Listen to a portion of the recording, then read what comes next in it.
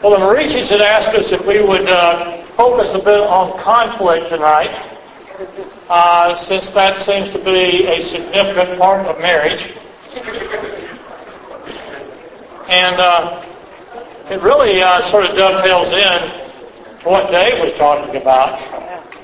And you'll see some crossover in that. But we're all familiar with Joshua's closing words toward the end of his life and the challenges that he was putting out to the Israelites, where he says, "Now fear the Lord and serve Him with all faithfulness. Throw away the gods of your forefathers. Your forefathers worshipped beyond the river and in Egypt, and serve the Lord. But if serving the Lord seems undesirable to you, then choose for yourselves this day whom you will serve. But as for me and my house, we will serve the Lord." And so it really comes down to choices that we have to make. And the kind of marriage that we have really comes down to choices. And I want to give you some quotes here in terms of choices that I think that are very true. One is, there may be 1,000 little choices a day, and all of them count. And then manage your choices and manage your life. And you manage your life. And thirdly, learning what to choose and how to choose may be the most important education you will ever receive. You understand the importance of what we're saying here? The choices that we make are critically important. The kind of marriage that you're sitting there with tonight is really a result of the choices that you and your mate have made. And usually they're not huge, monumental choices.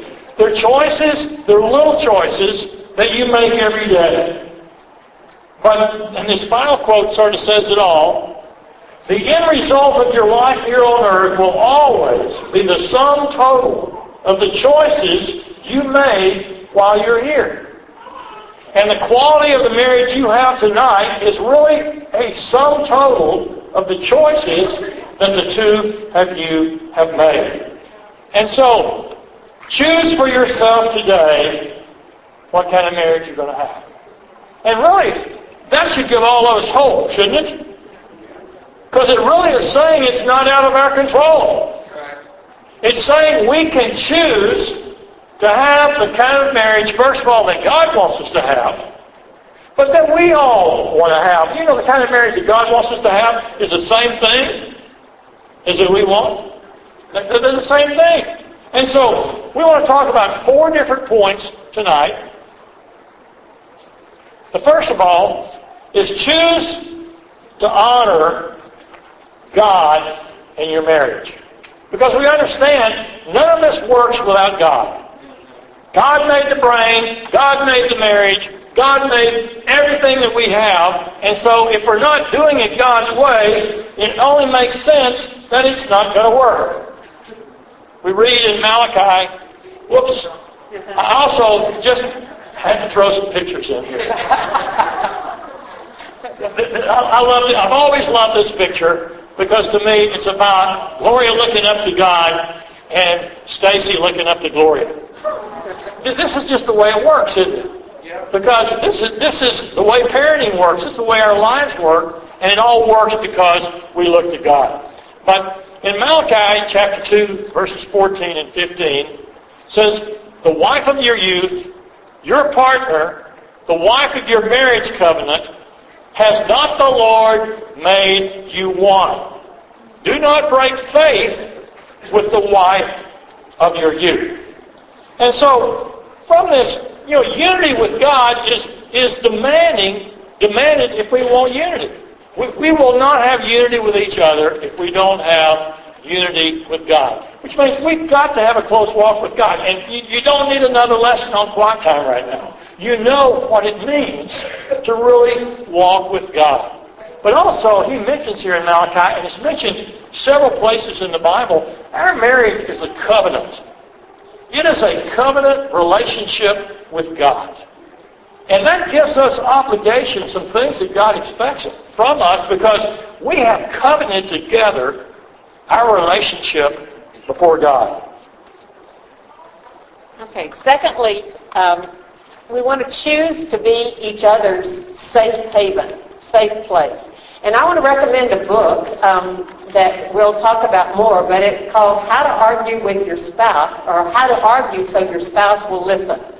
And it's by Sharon Morris May. How to Argue So Your Spouse Will Listen. But in that, she talks a lot about this safe haven. And we've talked a lot about a safe place. But you realize you're choosing whether your relationship is a safe place for your spouse or not. But you yourself can't determine that for the other. And it takes a realization of what a special relationship this is to be. That it's like no other physical relationship. It's like no other. You know, our relationship is like no other. It is first and foremost in our physical relationships, above kids, above family, above friends, above anyone else except God. And with God first and then each other next. But how do we show that? And do we feel like we're number one with each other? I think that often is the test, that it doesn't feel like you care about me. I said Al has been able to make me feel like he'd rather be with me than anyone else. And so he doesn't have to be with me all the time, because he makes me feel like that I'm number one with him, and I hope he feels that with me. But it takes time and energy to make a marriage great. A marriage doesn't just happen that way. And you have to be able to invest the time in each other, but also invest the time in looking at what you need to grow in and what you need to change and how you can make the marriage better. And then I'm more convinced than ever that these little daily choices that we make in our relationship are just key to having a great marriage. And I'm talking about daily choices about the way you treat each other. The daily little habits that you have. And, the writer of this book said a lot about it, and it was really interesting to me to hear somebody that I don't even know say something about some of the things that I believe have made the difference for our relationship over the 50 years. And one of them has been what we call the spiritual glue of our marriage, our decision to pray together every day. Without anybody telling us we had to do that. We wanted to do that. And it has made such a difference in the lasting bond that we feel spiritually and emotionally and every which way. Not that it's always a mountaintop kind of thing, and we're talking about short amounts of time. Our kissing each other goodbye and hello when we come and go. We don't just leave the house and slam the door and off we go. Just things like that. We kiss after we pray. Those are little things. We still like to hold hands 50 years later. And, I don't know what you do in your marriage, but if there aren't some special little understood things between the two of you, you're not going to have a very safe haven. You're not going to have a marriage that really keeps sparkling as your years go by. It's so important to work on an emotional connection between the two of you. And recognizing that you're both different, but to listen, to care about each other, to be sensitive to one another. It takes that time and energy to do that, but it's so important. There's 3 words that are so important that we all want. We want to be heard, understood, and valued. And this is something that Dave was talking about with our children. And really these principles apply whether it's in marriage or with our children or in our relationships with one another. We as human beings need these things, but how much we need to give that to each other.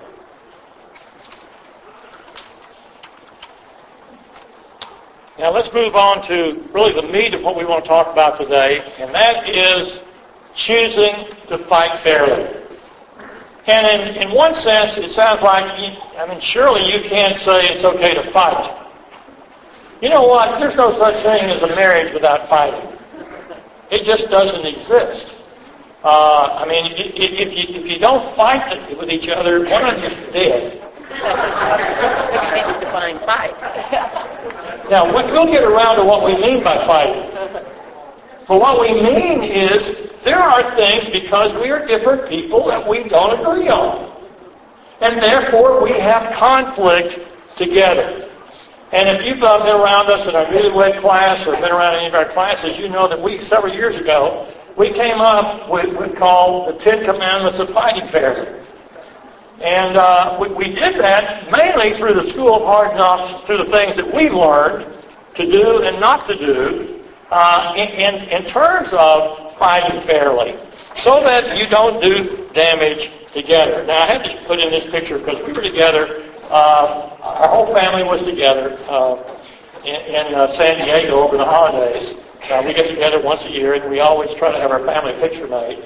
But in terms of fighting fairly, this is the best picture I could come up with in terms of fighting. So, if that's as bad as fighting ever gets, you're all right, you know. But we're going to go through these, what we call the 10 Commandments of Fighting Fairly. For some of you, you may have heard them before, but, you still need to apply them. Because we put them together years ago. We still don't do them perfectly. There's things that we still need to work on. First one, I am at fault. The percent doesn't matter. Gloria and I have done a lot of marriage counseling through the years. We have never, ever had a couple come to us that 100% was all one person's fault. At the bottom of the day, end of the day, there was fault on both sides. And if both sides could see I have fault, it was a whole lot simpler to resolve. And so if both of you can be humble enough to go into resolving, to say, when this is all over with, there are going to be some things that I'm going to have to own. It's not a matter of you're all at fault and I'm all right, and if you just shape up, we'd be all right. And so this is a very important point of going into resolving conflict. We both are going to come out of this with some things to own, some things that we need to change. And secondly, be more concerned with doing right than in being right. Bottom line, there is never a winner in an argument. It's either win-win or lose-lose. You cannot say, I won and you lost. Anytime I feel like I won and she lost, I lost. And I'm going to pay the penalty for it. And so we need to be more concerned with doing right than in being right. And again, this comes back to humility. I've got to be looking for what is really right, not trying to argue what I think is right, and for the reasons that I'm right. The next point, don't use logic at emotional times. And, this is something, men usually want to fix something, and the women want to talk about it, and we don't want our men to fix it too fast. They can tell us all the different reasons. But really, the thing that I want to mention, and this has really opened up my eyes reading the book that I mentioned, but it's right along the lines of what Dave was talking about. And the wife, when you stop and think about our fights and how quickly something can spark something, very often even what we fight about is not what we fight about, because some word or something sets you off. And really what happens is that the emotional side of your brain, which was that limbic system, that elephant, gets to going really fast. And it's quicker than the thinking side of your brain is. And when that happens, then whoever's emotions have gotten high, you're not able to really think and see and hear things in a logical way. Your emotions have kicked in and buttons have gotten pushed, many of them from the past, sometimes maybe not even having anything to do with your mate. And if you can learn to catch yourself in some of these emotional times and recognize that you have some control over them and that you can talk through these things and try to understand what the triggers are and why, then you can help each other. But we've all got to learn to be responsible with our own actions. And I think, again, I would really encourage you to read the book because it gives some real tools about how to do this. Yeah. I'm not known for being an emotional person. I'm known for being emotional, not in touch with my emotions. But one of the things that I've recently learned, along with the things that Dave is saying and the book that we just read and so forth, is the emotion, the signal to that part of the brain of the emotions travels twice as fast as to the logical part of the brain. And there are times that I have repeated patterns in reacting to Gloria that I don't understand, and that my reaction is usually a reaction of anger. And I have the feeling, will I ever change this? Will I ever get... Well, it helps me to understand the emotional part is triggered faster than the logical part. And so I've got to figure out a way to build a defense network. Because the odds are stacked against me if I don't do that. But it helps me to understand my emotions are going to take over if I don't do something. And in doing that, I've got to figure that out in this way. And see, this is what we're talking about learning to help each other. Because if both of us will take responsibility for that, then I can't fix his side of it, but I can fix mine. And I can work on what I do. And one of the patterns that we've had is when I sense the anger, my emotions would go up, and I would run from that. I would shut down. And I would blame him for years for shutting me down. And guess what? That didn't get us very far. And so when I finally learned to take responsibility, he didn't ever tell me to shut up or put his hand over my mouth. I chose to do that. And when I started taking responsibility for that and getting my emotions in check and learning to talk through what I was feeling, then that helped us to deal with that emotional side more. We still, after 50 years, have that pattern that we have to watch. We know it, we handle it better, but the triggers are still there. And that's what, it's so important to be willing to assume responsibility for this. We'll talk more about that. Then the fourth thing is assume and express love. This is why that safe haven that I said, choose to be a safe haven for each other. When our emotions kick in, isn't it easy to feel like you're enemies? You so quickly can forget that you really care about each other. And we found, Al uses the term, define the boxing ring. And what we mean by that is say, this doesn't have anything to do with our love for each other. We love each other, we're committed to each other, we might be mad right now, but we're going to work through this. This isn't about our love for each other. And there's something in that secures you and helps you. And if we can remember to think better of each other instead of just so quickly thinking the worst. And I think that we can, this is where, again, our emotions come in. And, Dave was talking about the part that stores the memory. Just like he mentioned, we're going back, and then we think discipling and all that. Boy, does that happen in our marriage. We hear a word, and something triggers it, and all the feelings and all the emotions go back, and we go back to where it was 10 years ago, maybe. And if we can remember that we've come a long way, we're not the same. God is working in our marriage. Think the best. We love each other. Define that boxing ring. Assume love and express love. It makes so much difference. Then number 5 is have a forbidden word list that both of you agree on. There's a general set of words that are just not good to use, like never, like always. I mean, what happens, do you think, to Gloria if I say, you never fix a meal without burning it?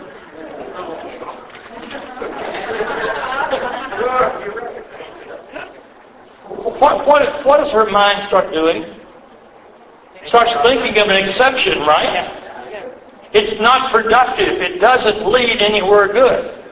Words like always, they're always bad. That's a double negative there.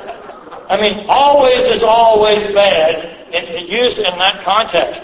But then for you, there are certain words that are hurtful that you need to get to say, we are not going to use, when we're angry, we're not going to use those words with each other. It may be hate, it may be stupid, it may be a word like divorce. One of the things that we counsel couples on in pre-marriage counseling is you need to talk a lot about divorce before you get married. And after you're married, you never use the word again. You never use it when you're angry. It's not an option in your marriage. Whatever, get rid of that word because, sometimes in anger we'll say, I don't know why I married you. Our marriage is not good. Maybe we just ought to get a divorce. Those are always destructive things, always. And so learn what words are hurtful to the two of you and agree that when we're angry, we will not use those words. Those are forbidden words to use when we're angry with one another. And of course, we shouldn't even have to say this, but unfortunately, it happens too much. There should be no physical contact when you're angry in this sense. No hitting, no pushing, whatever. That's just no yelling at one another. Basically, you should be able to have an argument that your kids could listen to and you wouldn't be embarrassed. Just test that one out. Not that you want. Yeah, you don't want your kids to see. You don't invite your kids in when you have an argument. But what I'm saying, you should be able to fight in such a way that the disciple could be there watching it and you wouldn't have to go apologize for what you said or what you did or for your anger or whatever in that way. And then next, do not argue about who said what. That is not useful. To go back and say, well, you said so-and-so, I did not say that. Well, that is not useful at all. It does not lead to a good conclusion because even if you play back a tape recording of what was said to prove your case, you could still say, well, that's not what I meant. You didn't understand what I meant by that. It's not useful to argue about who said what. Here's one of the hardest things about fighting fairly is this one statement. But if you put this statement to work in your marriage, it will make a huge difference in your marriage. Take responsibility for what he or she heard you say, not for what you think you said. Because all that really matters is what Gloria heard me say. I can say, well, I didn't mean to say that, or whatever. It really doesn't count anything, does it? If she heard that, that's what I have to own. And I can't say, well, it's your problem you heard it that way. I've got to take responsibility. Somewhere in my communication, I left that impression with her, and I've got to own it. And I've got to figure out how I can avoid going there and apologize for that. The next one is a hard one. First, understand, and then seek to be understood. This is one that we have to struggle with. I think as many times as we've taught this, that I always come back and I think that's the root of that. That happens often when we're in a conflict. That I want him to understand me and he wants me to understand him. And as long as we're on that level, guess what? Neither one of us are really listening to the other. So this takes a mutual caring, a mutual respect of each other, and then really caring more about what the other one is feeling than you are caring about getting your point across. And it goes back to the win-win rather than I want you to understand so I win in this. We've got to listen to each other. And that listening really is the kind of listening that Dave was talking about with our kids. It's really caring about what somebody's saying and not interrupting, not telling them what they think and say and feel, but ask questions, be responsive with just simple things like or oh, wow. I mean, it doesn't take a lot to let somebody know that you're with them. Just to show that attention and express understanding. That understanding word is huge. It will settle the emotions so many times with your kids as well. If you can say, I can understand how you might have felt that way. That's what Dave was talking about remembering some of your own kinds of things.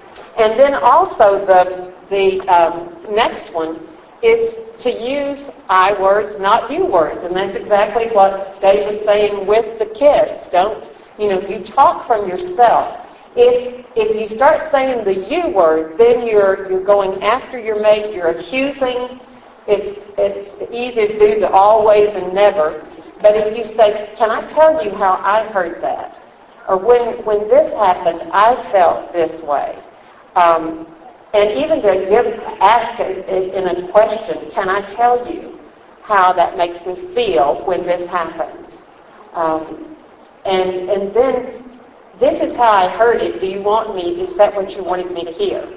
And if they say no, be willing to listen to what they intended. So again, it takes so much of the accusation time out of it. But we have to not act in our emotions to do these things because our emotions take us in the other direction. Number 9, learn to use timeouts. When things are not going in a good direction and things are just escalating, that's the time you really need to say, I just need to go have some prayer time. I need to go walk around the block. Now, this typically will not work if the two of you have not already agreed in non-fighting times, we're going to implement timeouts. Because a lot of times in a situation when things are going hot and heavy there, and you say, I just need a timeout. The other one is saying, oh, no, you don't. We're going to finish this thing. And so you've already got to agree that, and also use a timeout and say, you know what, you're getting out of control. You need a timeout. That won't work either. That's the you word. I need a timeout. I just need to go spend some time with God. And now, one of the greatest fears with this, because this has happened a lot of times in marriages, the fear that if you leave, you'll never come back in terms of the argument. In other words, it's just a way to avoid conflict. And so you've got to agree. One of the parts of a timeout is that, okay, I need a timeout. I will be back in X amount of time so we can talk again. It may be an hour. It may be the next day, whatever. But, one of the sad things in marriage is that more than 80% of conflicts never get resolved. And guess what happens with unresolved conflicts? Every time you have a new one, what happens? It gets piled up on the other, and you get all these reactions after a while you don't understand because they're in no way in proportion to what just happened. And so we've got to learn that when we have a conflict, it needs to be brought to a conclusion. And without doing that, we're not successfully fighting fairly. Unresolved conflict is always a dangerous thing.